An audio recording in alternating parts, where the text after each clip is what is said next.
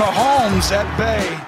The Tampa Bay Bucks, Super Bowl 55.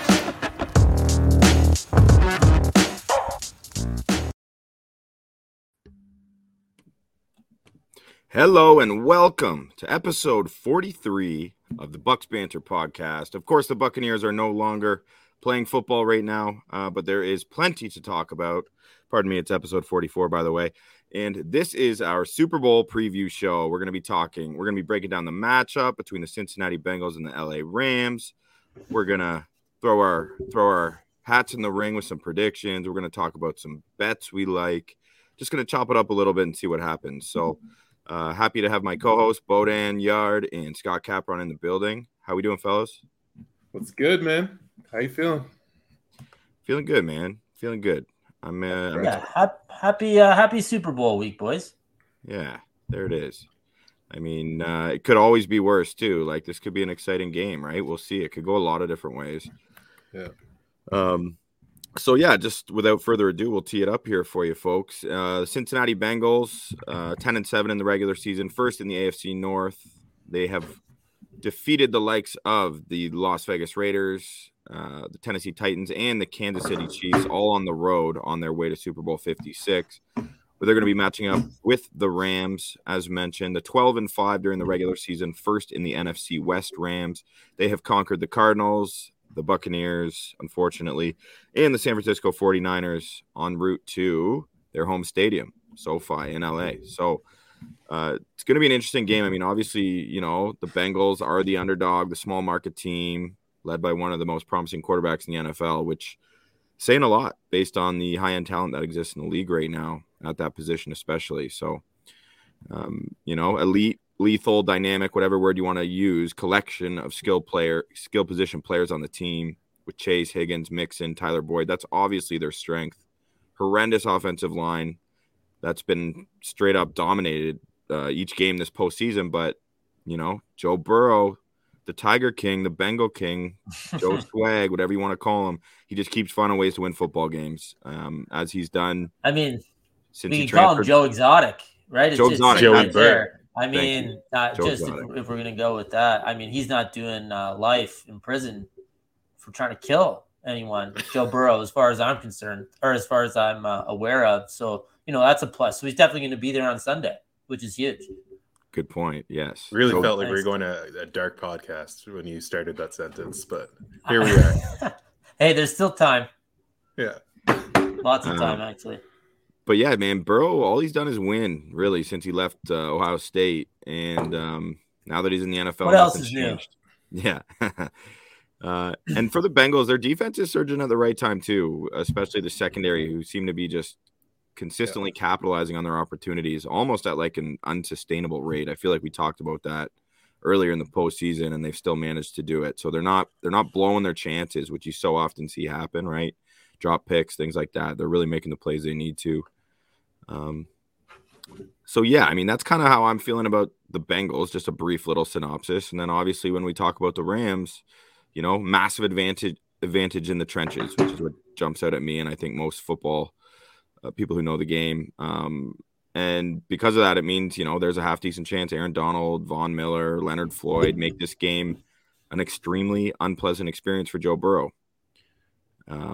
But obviously, you know, he's managed, Burrow, that is, to get here this far with the O-line being an issue all year round. And he obviously has that special it factor, and he always seems to rise to the occasion, even when the odds are stacked against him. So that being said, though, it's also important to acknowledge, boys, before I let you guys dive in here, the Bengals have scored a pretty light schedule this season in terms of the defenses they've faced. Mm-hmm. And, you know, that has maybe allowed them to survive. I mean, I know, you know, the Bengals somehow won that game in Tennessee with the O-line being absolutely ravaged, but just something to consider. I mean, when you're facing a defensive front like we're going to see Sunday evening at 6:30 p.m. Eastern time.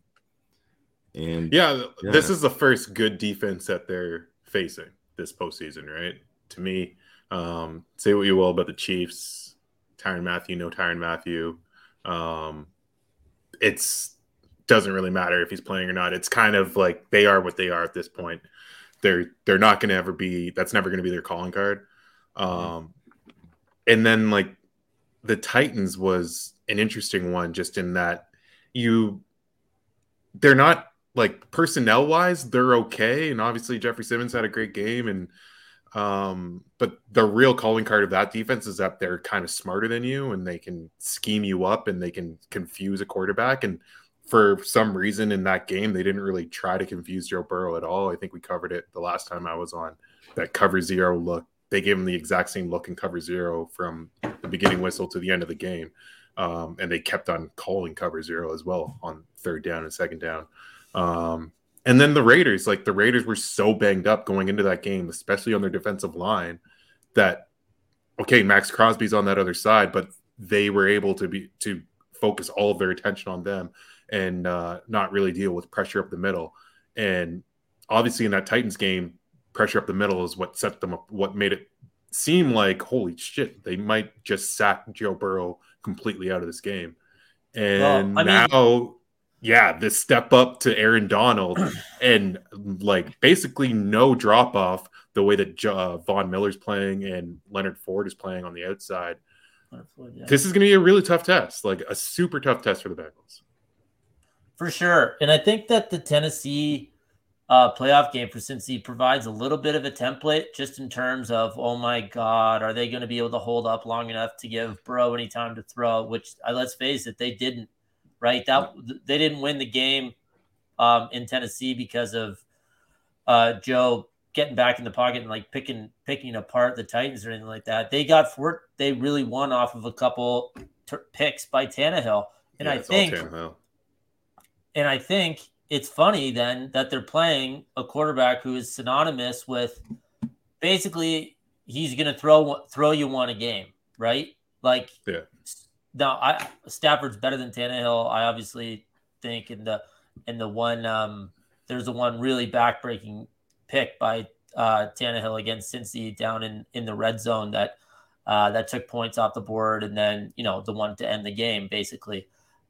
So in terms of the fact that the line is going to have such a difficult time with that unbelievable defensive line for the Rams, but then playing against a potentially turnover-prone quarterback who, let's face it, has never played in the game, and this isn't a knock, not a lot of people have played in a game as big as a Super Bowl, has played in the game anything close to this before. Like, I think the parallels are at least somewhat similar.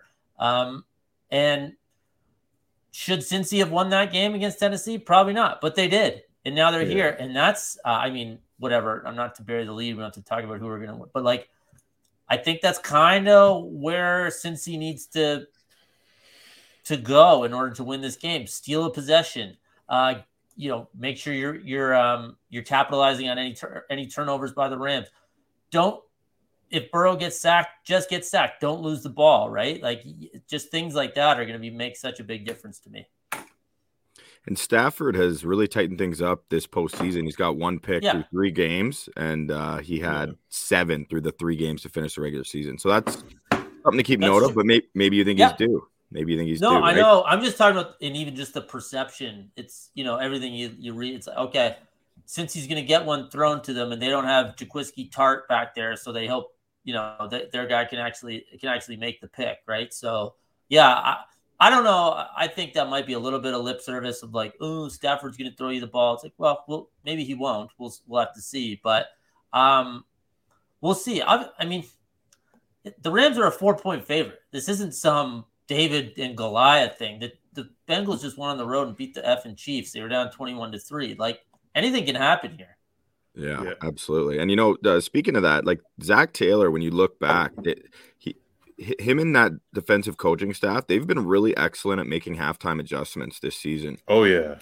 Primarily on the defensive side, as mentioned. Like, that's something that you look back at the box scores. I mean, that's a great testament to a strong coaching staff. I mean, that's the Bill Belichick special. Certainly not comparing him to Bill Belichick, but I'm just saying.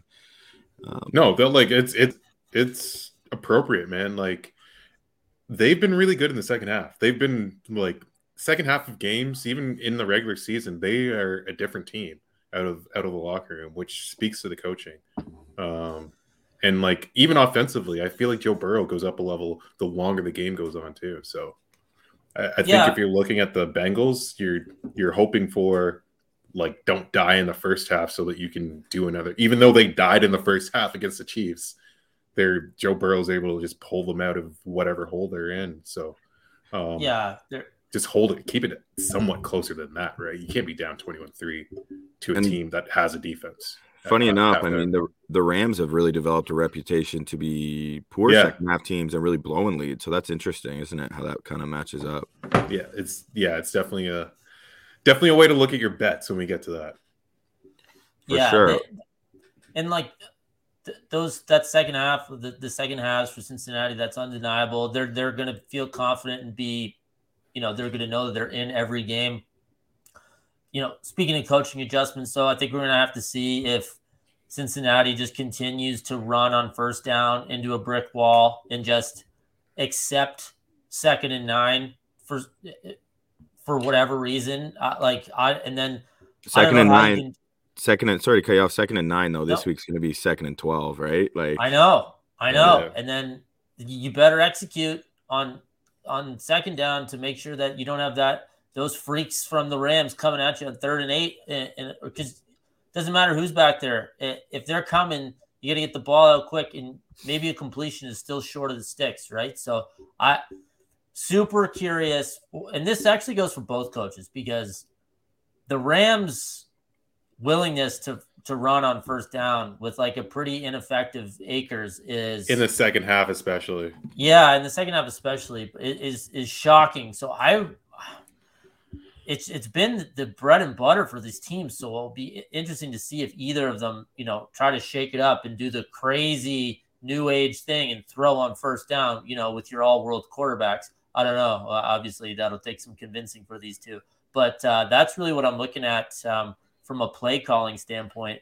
just to see what both teams do on first down and how aggressive they are.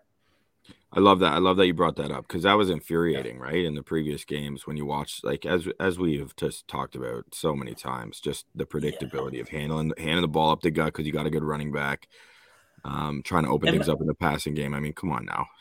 My worry for the Bengals is they won that game while doing that, but they shouldn't have won.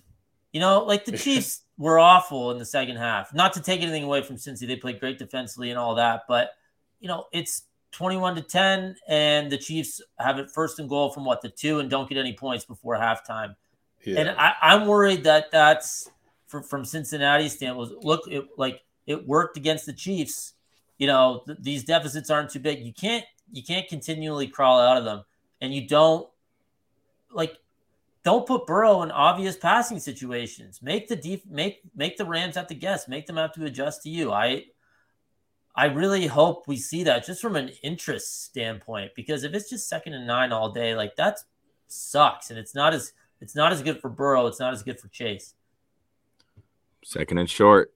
That's what you need. You're allowed to get a first down on first down. Like I know these teams don't know that rule, but you're allowed. You don't they don't kick you out. You're still allowed to play. I know it's new, obviously, but it's in there, and they should check that out. And it's going to be fun just to watch. I mean, if they're able, like whether or not they give Burrow time, he's proven the ability to somehow, stay looking downfield in the pocket and manage to stay upright longer than he should. The amount of sacks he's evaded in tight confines behind that offensive line getting blown up is truly incredible. I mean, the Tom Brady comparisons, I think, relate mostly quick to feet, that. Not fast feet, just quick. For sure. Yeah. And just it's poise, right? That's poise. That's something you can't teach. And it's just also that pocket presence of feeling the pressure and just sliding in one direction, sliding up while keeping your eyes downfield. I mean, it's so easy to know you should do that. It's a whole nother ball game when you got 300-pound freak athletes charging at you in your face. Like, it's pretty incredible. Dude, that's such a great point, because a lot of quarterbacks can make the first guy miss, but then they're in no position to actually get rid of the ball or anything, right? The ball's out. They're off balance. Carson Wentz. Oh my, kidding. Great at making one guy miss, and then he's like, "Oh, I'm home free." Yeah, exactly. Yeah, okay. Well, they have more guys, Carson. I know. Yeah. Hard to believe. But Burrow just a quick settle, and it is like Brady, and because he's trying to make a play, and if it's not there, you eat it. And then you live to play another down, but you can't lose the ball. And that's going to be so huge, because Miller and Donald, they could each force a fumble, right? They could each make that huge strip sack. It just turns the momentum or turns into points for the Rams. That's what the Bengals have to avoid. And I feel like we're coming at this from the Bengals perspective more, maybe just because they're the underdog, but that's what the Rams are hoping, right? They want these 3rd and 6s. They want to go after him. They want to make him throw into tight windows with hands up and, someone in there in his grill, right? So I just every Super Bowl is awesome because you get 2 weeks to really, dissect the two teams and what's going to happen and everything like that. And like, this is the Rams and the Bengals. Maybe one of the more random combos of Super Bowl teams that we've ever had. And it's awesome. Yeah. Pat McAfee's been just mocking the Bengals ownership for their lack of financial commitment to their team. Like, I guess they've had to like use training facilities of like the University of Cincinnati because they're just so much better and shit like that. Like, it's crazy. I'm forgetting if you maybe said this on the podcast last week, but they're the only team to ever make the Super Bowl that doesn't have an indoor practice facility. Did you?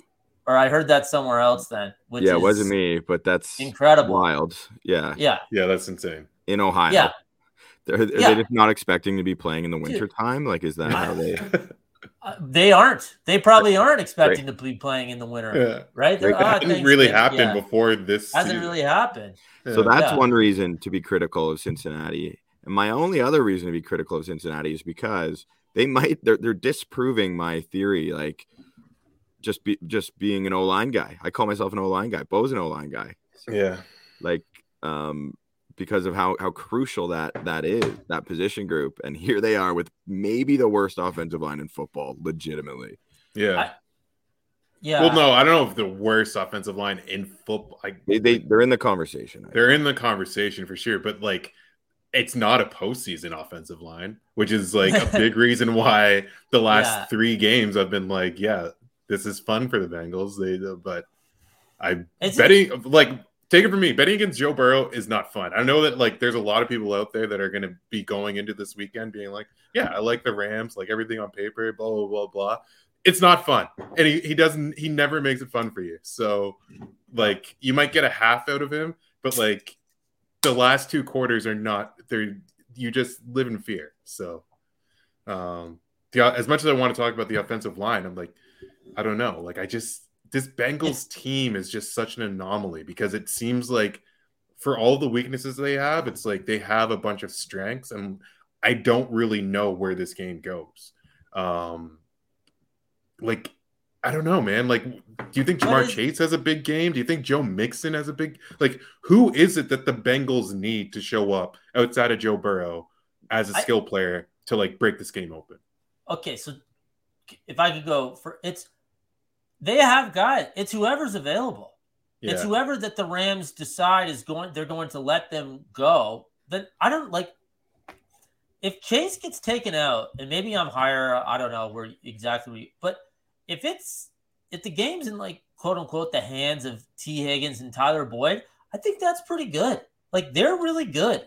And that means Burrow's throwing it to him. I wish Uzomah was healthy and like on all cylinders, right? But Higbee's out too. Higbee's out too, which is a big. Higbee's out too, which is But so the one thing I will say, defensively for the Rams, like going up against this skill group for the Bengals, I think if Jalen Ramsey was going to fall around any wide receiver this postseason, it was going to be Mike Evans, and he didn't actually do that until kind of the second half, and Mike Evans kind of bullied him regardless in that second half.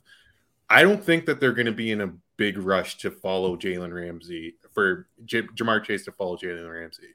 If they weren't going to do it in that Bucs game, the Bucs had no one else. And exactly. They still had found Mike Evans, on the opposite side of the field as Ramsey. It's what the Rams have done all year. Yeah. They don't want to necessarily adjust their scheme too much. But in this game, it makes perfect sense for them to stick with their scheme because they're going to have weapons on whatever side he's on, right? Totally. Depending on the alignment. It's almost like they try to dictate. They try to like force the quarterback to be like, oh shit, Jalen Ramsey's over on that side. Let me like play it over on this side. And like Joe Burrow won't do that. Joe Burrow, like Joe Burrow does not care where Jalen Ramsey lines up. If he likes a look, Yeah, If go anything, ahead. sorry, Bo, but if anything, I feel like Joe Burrow might be like, "Where's Ramsey? Where's Yeah. Ramsey? Yeah. I want to go It's at more him." like that's Yeah. more likely. That's more likely. Yeah. Lamar, get over here in motion, buddy. Go across. Yeah. You I gotta want to go. break his confidence for the rest of this game type of look. Oh my god, I love Joe Burrow. I love that. He's the best. It's so fun. It's so fun with it. Like I'm looking forward to it. Like I just can't see. To me, it's Jamar Chase. Jamar Chase has to have like a Deebo Samuel game. I think like for the Bengals offense to be like the best version of it is Jamar Chase being featured from the first whistle to the last one, where he's getting the ball, like multiple rushing attempts, and constantly in the catch, like constantly catching the ball out there. And like, okay, if you see a big shot to T. Higgins, go for that for sure. Tyler Boyd in the red zone, like, Yeah. for sure. But like, I think Jamar Chase has to be the prominent guy from like this entire game. Yeah, and this is the balance of force feeding your best player, but also taking what the defense gives you, right? So this might be a lot. It might be score dependent on what they can actually do and you know where they want to go. Obviously, Bo, I totally agree. Like, has Jamar, he's the best player. He's literally one of the best players in the league. So let him go. But if he's cooked and you have to go to Mixon and even P. Ryan out of the backfield is like pretty good pass catcher with Higgins and Boyd. Like I think those guys can do it as long as Burrow has time to get them the ball as well. And I think, the flip side would be the Rams.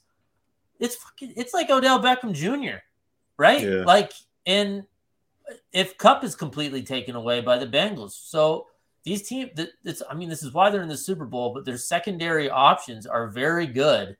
Yeah. And I hate to cop out, but it's just whoever's available, I think is going to have to step up and make a big play. I could see Higgins catching like some sort of jump ball in the end zone, just because he's gigantic. And I don't know. I guess we'll get into the we'll kind of plant our flags about who's going to do what when we get into the betting portion of the show here. But I don't know. I want Jamar to have a huge game because he might be my favorite player. He might be my favorite receiver since Randy Moss. If you're the Rams, how do you let him do that to you, right? And I keep thinking about it. And I just keep thinking there's no way they're going to, but he's that good, so we'll see. I think Burrow almost needs to do the opposite, or like more what Scott's alluding to, and just totally focus on his reads and trust whoever is most open and throw them the ball. Like just the whole Tom Brady thing. Like, you know what I mean? Like if that, like, I don't know though. It could go any which way, man. It's a very intriguing Super Bowl because I can just see so many different scenarios playing themselves out depending which versions of these teams show up. They both have flaws and they both have incredible strengths as well.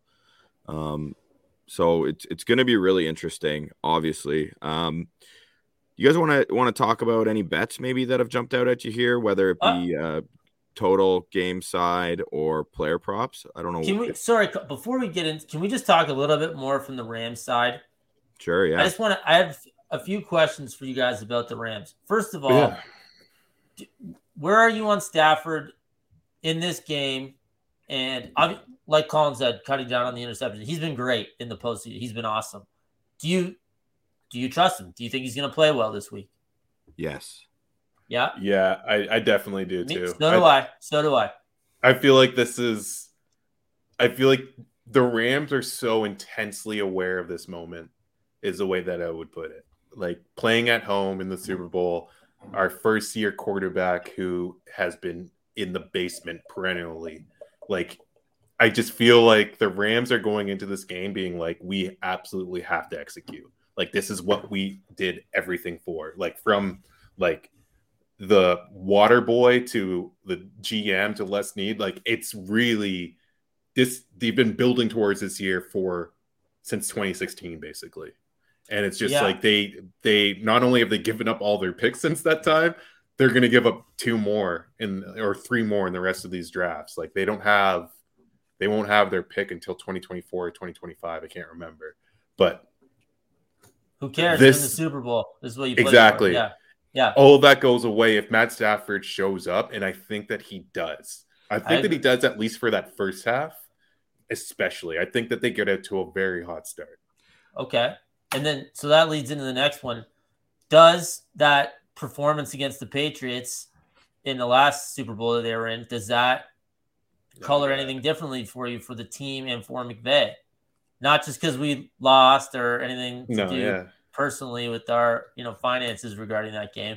But no, but seriously, they didn't score, right? Yeah. Like trust me, I was looking on our betting site there. What's the price on the Rams to score just 3 points? like what if they just have another crazy collapse? Like they have these long drives and they end in a turnover, like they have for a bunch of these second halves for them. But I don't know. I just can't see it. Like, it's so tough to go into a Super Bowl meaning like they're only gonna like that. I feel like that was the nightmare scenario for Sean McVay, and for him to be back here, I just feel like, and back here so quickly, like that wasn't that long ago, right? 2019. No. So it's crazy impressive. I'm just and that's all fair, Bo. I just mean, like, I think it's at least a worthy question because that's how bad they had Jared Goff, right? It's when you look back, it's actually just incredible that they got to the Super Bowl, and I believe we're favored. Cooper Kupp wasn't playing. There you go. That's true too. Yeah, which I completely forgot. But I can't remember how productive you would have been at that point. Anyway, it just that could understandably lead. I thought you meant Colin. How productive Colin was on the day of that Super Bowl. No, especially the night of that Super Bowl. Well, that's the thing when you go out to Vegas to watch and what I thought we were in Cincinnati. No, you might have been. Somebody was with us in Vegas. I don't know. But hey, you go to Vegas, you watch the game, and it's over by 6 or 6:30, and that's the best thing in the world because you're ready to just keep rocking. Yeah. But green light for blackjack and poker, please. Can I chime in on the Stafford question because I thought it was a good question? Okay. I have a similar feeling. I don't know if you remember, we were teeing up the Chiefs-Bills playoff game, but we were kind of debating which way it would go because we've seen so many sides of Josh Allen. And I was extremely confident that Josh Allen was ready for that moment and he was going to come to play. Okay. So tooting my own horn a little bit because he obviously did. But I have a similar feeling about Matt Stafford in terms of him just being amply prepared for this and working up to this moment for way longer than Josh Allen. Like I'm just comparing them in terms of my feeling at the moment. And I just feel like Stafford is such a legit player, such a talented football player. And I think he's just been waiting for this chance to quit being associated with the Detroit Lions. And as Bo alluded to or said straight up, I mean, the Rams are all in for now. And this window could be very small for him. And I think he's just fully aware of that and how this could be literally the difference between him being a Hall of Fame player or not. 100%. He's got the career numbers to back it up. But it could literally be the swing whether he's a Hall of Famer or not if he can win this game, which is unbelievable. I just think he's built for it. I think he can handle it, and I think he's gonna come to play. I agree, and I hope. And even if he happens to suck or whatever, maybe he puts up an underwhelming stat line. I don't think it's gonna be Matthew Stafford can't do it or he's hasn't been there. So how is he? No, like he might just have a bad game. Like it's possible. Everyone has a bad, right? Mahomes played shitty in the AFC title game. So even if they lose, from his perspective, I hope he plays well because I like him and I think he's really good. And I'm so happy that he's on a real team. And look at that. Now he's in the Super Bowl. Like he literally must be pinching himself after 12 years in Detroit. It's like, this is possible. Like teams actually do this. They go to the Super Bowl, like, and he's a part of it. So I hope he plays well. I have trust in him too. I think he's ready to go. I think it's,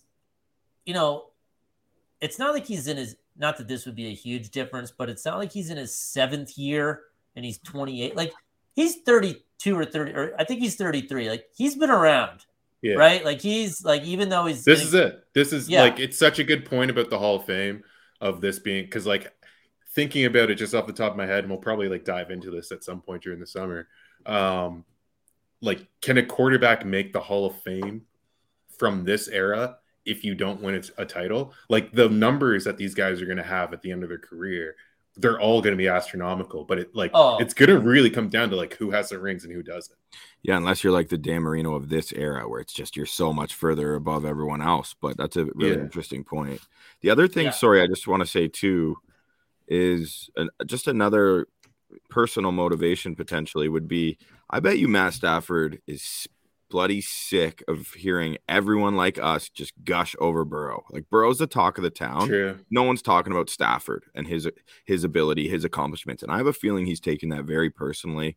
Whether he would ever admit it or not, I would guess not. But I do believe that could be a motivating factor as well. Not like he needs additional motivation beyond what we just talked about, but just another thing to really light the fire under his ass. You know what I'm saying? Totally. Yeah, like, he's not the scrub he's not the other starter. You know, he's not God. He's not God. Yeah, exactly. Oh, I thought you said he's not God. I was like, well, Jesus, yeah. Well, Jesus, somewhere in between Goff and God is somewhere in between. Yeah, skewing one way more than the other.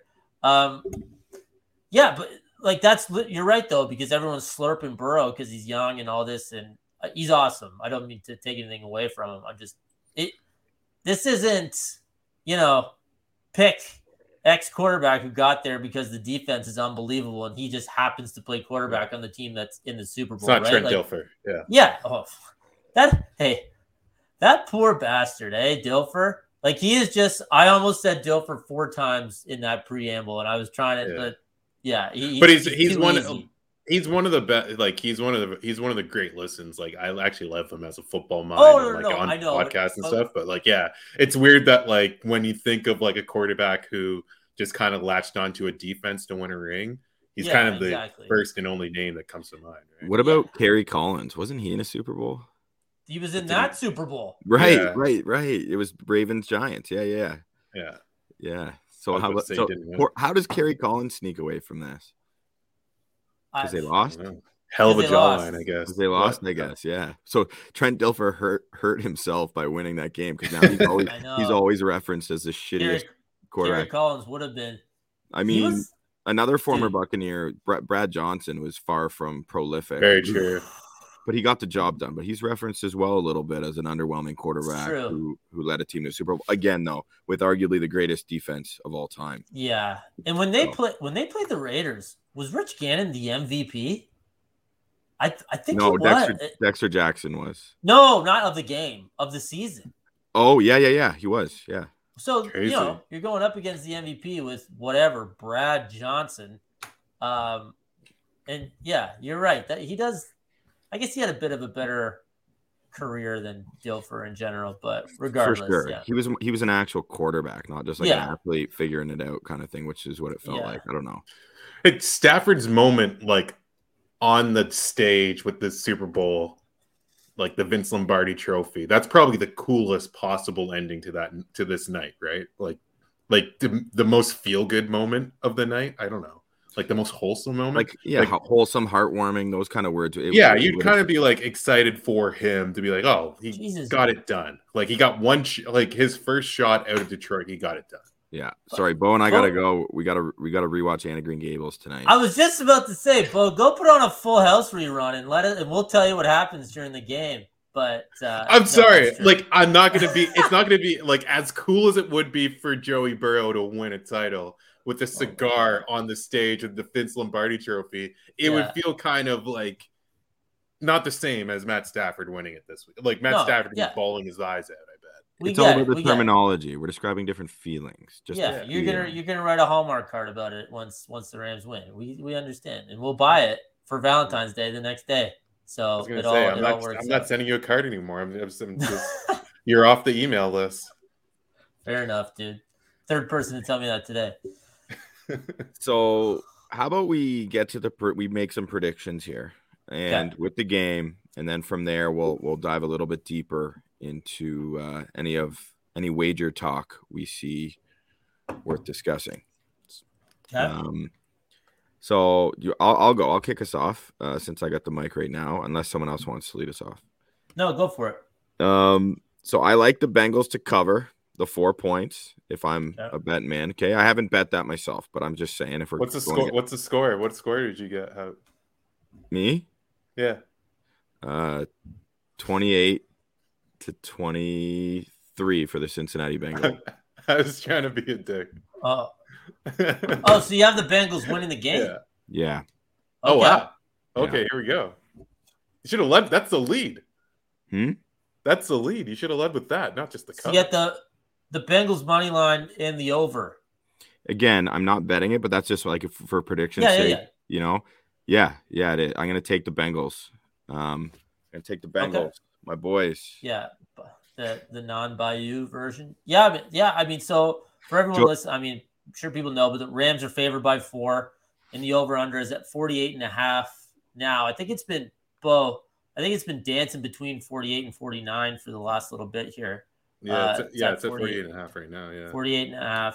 Also, they were up 4.5 this morning when I looked at it. So yeah, some money must have came in, or I might have been. I guess Colin said he didn't bet it, so that's not the whale money that came in. So we know the line mover. We know he just waits till he gets the number he wants. Speaking of line moving, apparently like a ton of action has come in on the Bengals, but they're just not moving that line much. Like it got to 4.5 at a point like a week ago.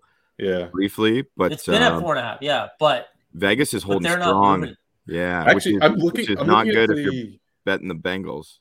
I'm looking at the score, and they've got it at 3.5. No, I wonder who they're associated some of the with. books. Yeah, some of the books are like going from 4 to 3.5. It's a little bit different.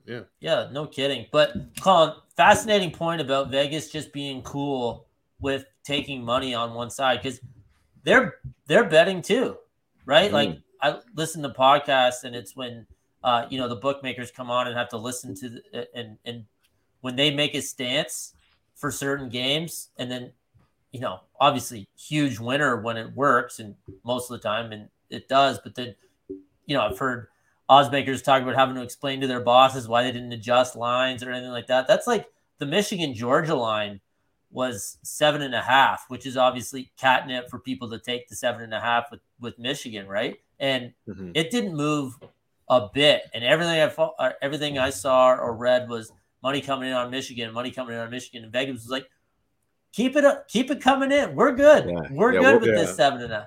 Yeah, that money's coming our way, and it ain't coming back.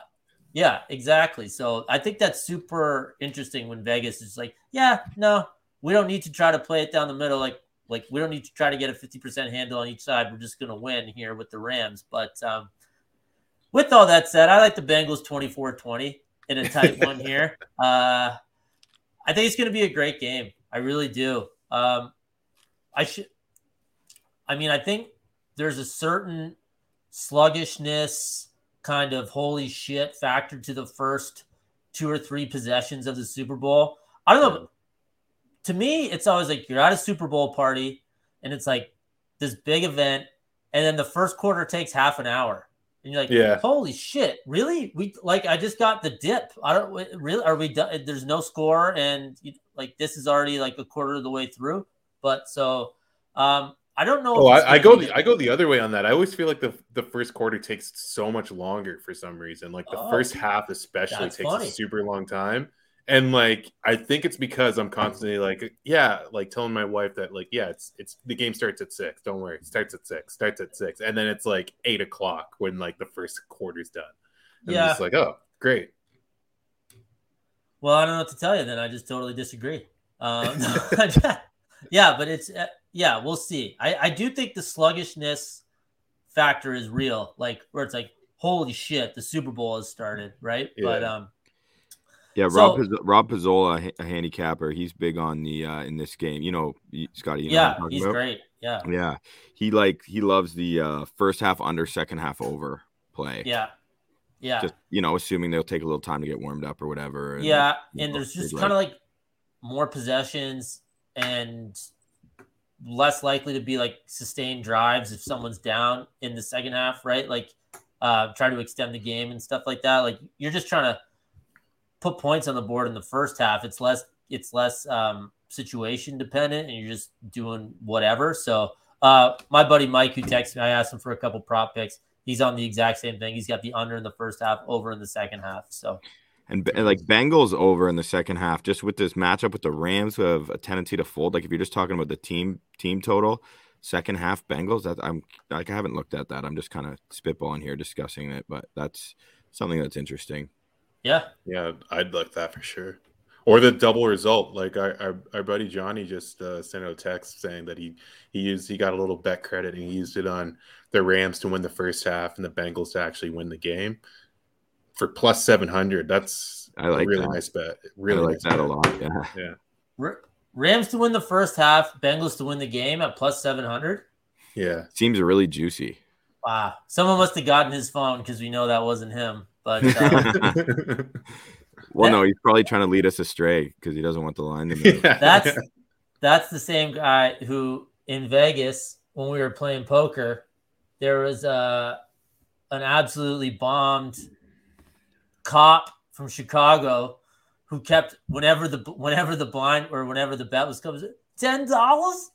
It's $10 to me, and he never knew. He could barely see his cards. And Johnny texts me, "Hey, be careful. This guy knows what he's doing." Are you talking about the guy whose face is in like a cream pie that he appears to have brought himself to the table? Because I don't think he does know what he's doing, man. I think he sucks. I think he's absolutely wrecked. Johnny's like, that guy's sharp, Scott. Yeah, this guy's a shark. This guy's a shark.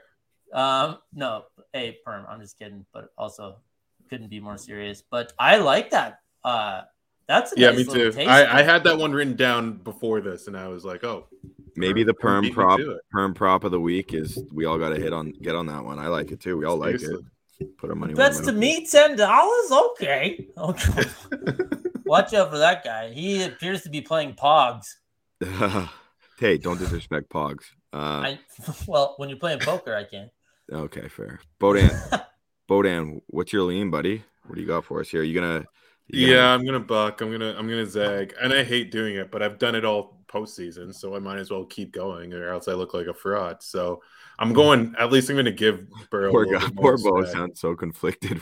I just know it. Like, okay, I've been wrong about Burrow all year. Drake threw in a bunch of money against Joe Burrow, and he just always gets any type of sports event wrong. So I want to just pick the Bengals, but I'm gonna say a high-scoring game. The Rams win it 35-28. Wow. That would be fun. Yeah, I would be all for that. Yeah. Honestly, hey. Actually, maybe even closer than that, like 35-31, something like that. Okay, so then that 4 is coming into the mix pretty hard for you there then, eh? Yeah. It's gonna land like right around that number to me. I just feel like the Vegas got it like spot on. Like the Rams are really only a point better than the Bengals, but they're at home, so they get an extra 3 points. Like I feel like that kind of makes sense to me. Yeah, I think the number's been great, and that's why you haven't seen much movement, like crazy movement off of it either. Hey, people who like the Rams, for sure. I think they win this game 6, maybe 7 times out of 10. But I just got a feeling about this Bengals team, man. I don't know. It's just such a crazy season, and I meant to mention this earlier, but I think it's a little bit funny that theoretically the offensive line could be the downfall, but if it's the downfall, it's the downfall in the Super Bowl, right? So like anybody who's talking about they should have taken Sewell over Chase, it's like, all right, the line would have been better. They would have been 7-10, right? And they wouldn't have been this far. So it's just the little bit of, situational irony, or however you want to put it, is kind of funny when you think about how this game is shaping up. And like for me, Scotty, like I'm in a similar boat as you. It's just like, but for me, I'm just like Joe Burrow and Jamar Chase just come to play in the big games, and I'm kind of throwing everything else out the window and trusting that together those two are going to find a way to get it done. Like it's really quite simple as that. Just greatness overcoming greatness, I guess. We got Aaron Donald on the other side and Jalen Ramsey. So, like that's pretty cool too. It's you can frame it that way, right? You got Ramsey and Donald versus Burrow and Chase, because since he doesn't have a chance if their offense isn't firing, I don't think, but we'll see. I agree. And they just have an it factor, and the Rams are good. Like, Yeah. no, the OBJ story is pretty cool, man. Like, he basically got run out of Cleveland. Everyone thought he sucked, even though he's playing with, Noodle Arm Mayfield, while he was there, and he's been awesome for them. The Rams have a great story. It's at their home stadium. The Stafford thing. Cooper Kupp is as good as anyone. There's not a bad outcome here unless you're a Rams fan or a Bengals fan, right? Like, I don't think either of these two teams are unlikable, right? There's not some big. It's pretty sweet. I forgot to say something earlier, so I'm going to just backtrack and say, because you mentioned Cooper Kupp and it sparked my memory. The other thing when we were talking about Matt Stafford and I was saying how I think he's going to, we were just kind of talking about his performance this year, how legit he is, potential Hall of Famer. This game could be the difference in that bid. I think that Cooper Kupp's success, and I'm not taking anything away from Cooper Kupp because he is legit as it gets, an incredible season. I mean, if they could vote now, he probably would have been the MVP, right? But Matt Stafford's the guy throwing him the ball, right? Cooper Kupp having this incredible of a season, a lot of credit has to go to the quarterback. So I'm sorry to jump around, but that was one point I wanted to mention earlier when we were just trying to give Stafford some of that due credit as well for that success that Kupp's had. You guys have any weird bets? Because I've got a few of them. I mean, I got my first kicker bet. I've been looking at kicker bets all day, but you guys don't seem to have much expertise, so no one can point me in the right direction. Yeah, I didn't want to touch that one at all, honestly. When you put that out there, 7 ways with the field goals. I've never heard of that before. I like the longest field goal. Yeah, to be over 47. No one responded because no one knew what you were talking about. Well, that's all you got to say. Then I at least feel better that I don't know what I'm talking about. Well, but Evan Kickerson or whatever Ian Eagle called him. Longest field goal scored over 47.5. I kind of like that one as a player prop. I like that a lot. 47.5. What's the price? It's minus 120, but still, I mean, it's not the distance. It's like that team needs to be stopped in a very specific portion of the field, right? Yeah. I feel like every time I've ever bet a field goal prop, and you're just all right, this would not a first down here. It's kind of a fun one to cheer for during the game, right? Yeah, I can now envision myself getting frustrated. I'm like, God damn it, Chase! Like, why are you going for it? Yeah. I didn't need you to turn that into a 30-yard chunk play, bro. Just settle in at the 7-yard gain on third and let's kick it up. Or all of a sudden, when it's 4th and 1 from the 32, and the coach is rightfully going for it, and you're just dying, hoping that they're going to take the 3 points or whatever. It's kind of fun. But the other thing with that one is, the end of a half is a good chance for a longer field goal, even the end of a game, obviously. So there's definitely ways to get it. Yeah, and Evan McPherson, former Florida Gator, this kid's got a leg, man. He's been incredible. So I know, but that's not the. Yeah, but it's not. That's what I was saying. It's the opportunity. I know. Is it going to happen? But I like that. The other two I have two here, 2 more, and then we'll just go through them for player props anyway. I'm going back to the well that dried up last time I suggested it, which is Joe Mixon over receiving yards. It is down to 23 or 24.5. I even like it at over 25.5. I think he's averaging, close to 35 yards receiving a game in the playoffs. So when I put that pick out on our best bets that previous episode, he just missed it, unfortunately. But I think that playing against this interior pass rush with Aaron Donald, Von Miller, I just really think they're going to have to involve him potentially on some quick get the ball out of Burrow's hands on a little swing route, and let's see what Mixon can do. And I just think that anywhere under 26.5, I'm all for it. So I got him at 25.5, over 25.5, minus 105. So I like the juice there too for that player prop. And then also, because I have the Bengals winning, Instead of just taking the money line straight up, I've actually taken them for the Bengals to win by between 1 and 6 points. Because I don't think they're going to blow out the Rams. I think if they're going to win, it's going to be under a touchdown. That's plus 400. Yeah. So I kind of like Bengals money line by 1 to 6 points for that specific winning margin. Those are my three. I was looking at something kind of similar. Call was the Bengals minus 2.5 on the alternative spread at plus 190. Ooh, Scotty, I like that. Just to, if you want to throw a little something, if you think they're going to win, then you can take that down too to minus 1.5, minus 2 if you want to cover yourself to get even a little bit more juice. But like, that's nice. That's nice. Although, is it worth it? I mean, they're just plus 170 on the money line anyway, so you kind of have to decide there. But if they're going to win, it's likely by more than 2, right? So if you're looking for a little something, that stood out to me. What else you got, Scotty? I'm looking at opening. I've never seen this prop before offered. Opening kickoff to be returned for a touchdown. Whoa. Yes, plus 3,300. No, minus 30,000. So hammer that no. Just hammer the no. Just a super take the mortgage out. Hester's not playing. Super easy way to make $100 there. Just put $3,000 on it, or no, $3,000 on it. Easy. Devin Hester's not playing. $30,000. It's a lock. Yeah, $33,000. Yeah, that's fun. So that's fun. I like this has some juice to it, minus 150, but Burrow over 1.5 touchdowns. I think he's going to get at least 2.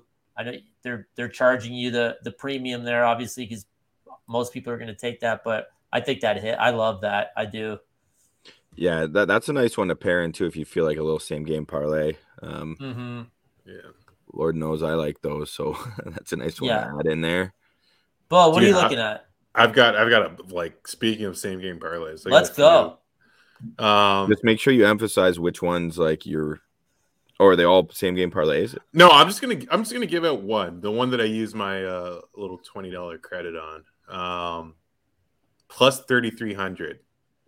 Cooper Kupp to score a touchdown. Von Miller to record a sack. Cam Akers to have over 2.5 receptions. T. Higgins to have over 5.5 receptions. Cam Akers over 16.5 receiving yards. And Van Jefferson over 29.5 receiving yards. $20 to win 660. Like that payout. I mean, it's a lot of stuff to have happen. It's a lot of stuff. But if you're gonna throw something to the wall with $20, like, you could do it a lot worse ways. That's for sure. Yeah, I've got one more I can give you, which is just like this game is going to be super weird. Agreed. You guys good with that? Yeah. Yes, yeah, always. Right. We're the better. Match to go to the overtime. A successful 2-point conversion. A score in the last 2 minutes of the first half. No team to score three unanswered scores. The Rams have over 2 touchdowns in the first half, and the Rams have 1 touchdown in the first quarter. I almost love it, except I feel like if you took out the overtime, it would be like significantly better chance of happening. Yeah, this is plus 30,000, so it's a $5 little. Oh wow, this went to overtime and I made it. I made a lot of money. Yeah, I like it. Bo's reach for the stars. Yeah, and seriously. Hey, yeah.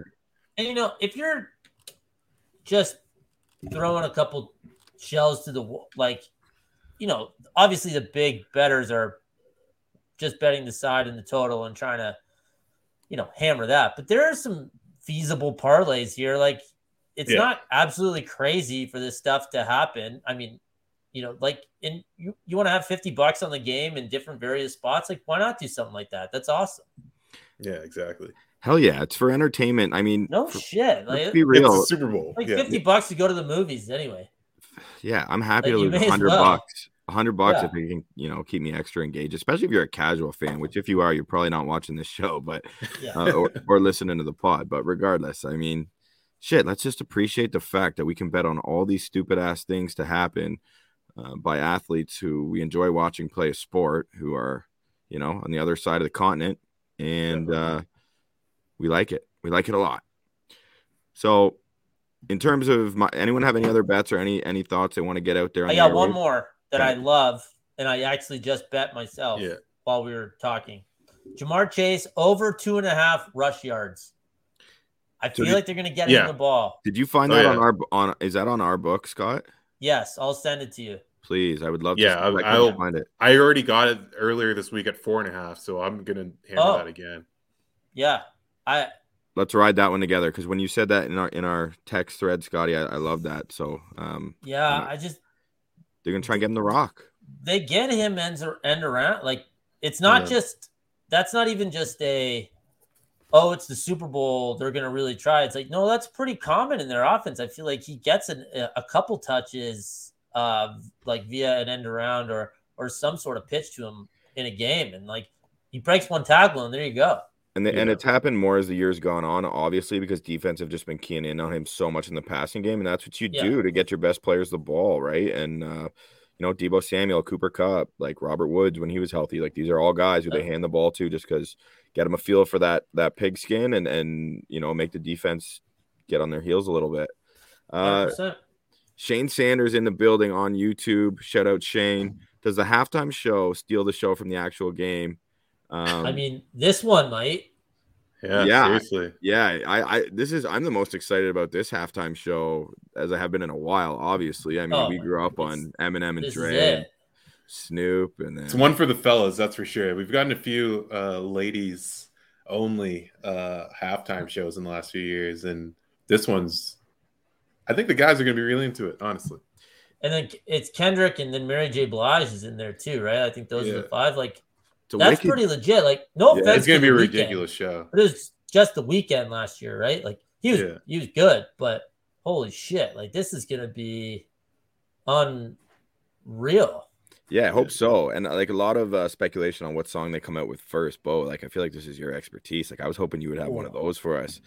I think Mary J. Blige opens it with "Family Affair." Family Affair. Yeah, I can see that. Yeah. What about California? You want to kind of hit that either in the middle or at the end. California. Yeah. Well, that's like 100% will be played. If that was a yes, no, will it be played? Then yeah, you'd have to hammer that, obviously. But, I don't know though. I wonder where does Eminem jump? Like what Eminem song comes up? Well, we'll probably do "Forgot About Dre," right? It must be, right? Yeah, I mean, he should do Stan with a Joe Burrow jersey. I mean, that's what I'd do. Like cleaning up my closet, just make it really sad. All hype anthems just to get the crowd into a crying frenzy for the second half. Nothing, or to direct message to Stafford, like, don't lose yourself in the music moment. He'll lose just maybe he does lose yourself. Yeah, he will. It's so sports, like it's like one of those hype tracks. Like he's got to throw that one in there. True. They're gonna mash him up, right? Like I'm sure, like little segments of a bunch of songs. And there's still Dre, obviously. 100%. You have to do that. That'll be crazy. Shout out Mike. I wonder if there's like, is there gonna be is there a prop for like a low rider on the field? Because I feel like that's gonna happen. Oh my god! Imagine Burrow and Chase. Sorry, I gotta get off this. I'm clearly showing my Bengal stripes here. Yeah, I don't know who we're leaning. Yeah, man, I think the halftime show is gonna be sick. Who's thinking that So I bet the anthem over under twice. Got it wrong both times. No way. Not again. Like never again. I'm just not doing that. Yeah, what's the point? All this information comes out. Like people are so sure about it. Have you guys ever bet that? It's a little. I thought I bet it last year actually, but I had so much action with the Bucks in the Super Bowl. I honestly can't remember if I actually bet it or not. Like I had so many bets last year. Was like a quarter of it on the coin toss? A ton of it was no. I had a huge play on the Bucks to have the ball for the first drive, like to start with the possession. Yeah, that's what I meant. Yeah. Sorry. Oh yeah, and I sent that one out to everyone I knew. So like a lot of people won that because that one hit. Oh yeah. Yeah. Yeah. Well, it's because it's the rare circumstance where the Bucks were, since they came out of that bye in week 13, right? They reeled off 7 wins in a row to make it to the Super Bowl. And each one of those games, they opted to take the ball when they won. And naturally, the opponent always opts to defer if they win because they want the ball second half, as I would if I were head coach. But yeah. Bruce was a little superstitious, or someone in that organization was, and they just wanted to keep taking the ball because it was working. So sure, they weren't going to change it at that point.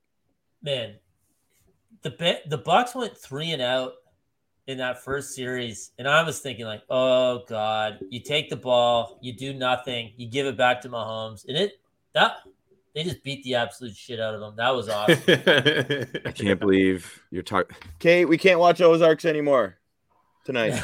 I'm rewatching that shit. 100%. Yeah. Right.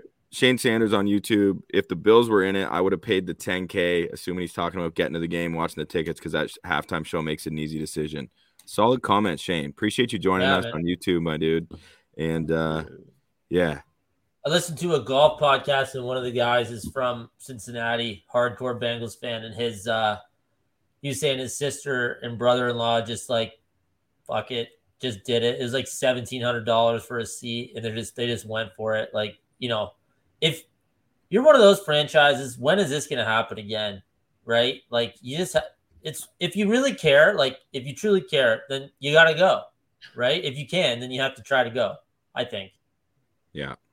Yeah, no, absolutely. I mean, especially, I don't know if you're taking a stab at me here for not going last year because now Tom Brady's retired. No, I'm kidding. There was also a COVID pandemic. We live in a different country. It wasn't quite the same thing. Obviously, I'm aware of that. Yes, I'm just more, taking a stab at myself. I've lost that opportunity with the GOAT at the helm. It's tough. Anyway, should be a great game. We'll definitely be around next week at some point. Not sure which day yet to discuss the happenings of the Super Bowl and really kick off the off season because there's going to be tons of stuff to cover there. NBA draft, all that stuff. So thank you to everyone listening live. Those of you who are listening, just downloading the podcast or streaming the podcast. Please don't forget to like and subscribe on YouTube, Bucks Banter. On behalf of Bo, Scott, and myself, thank you. Good night. Go Bengals.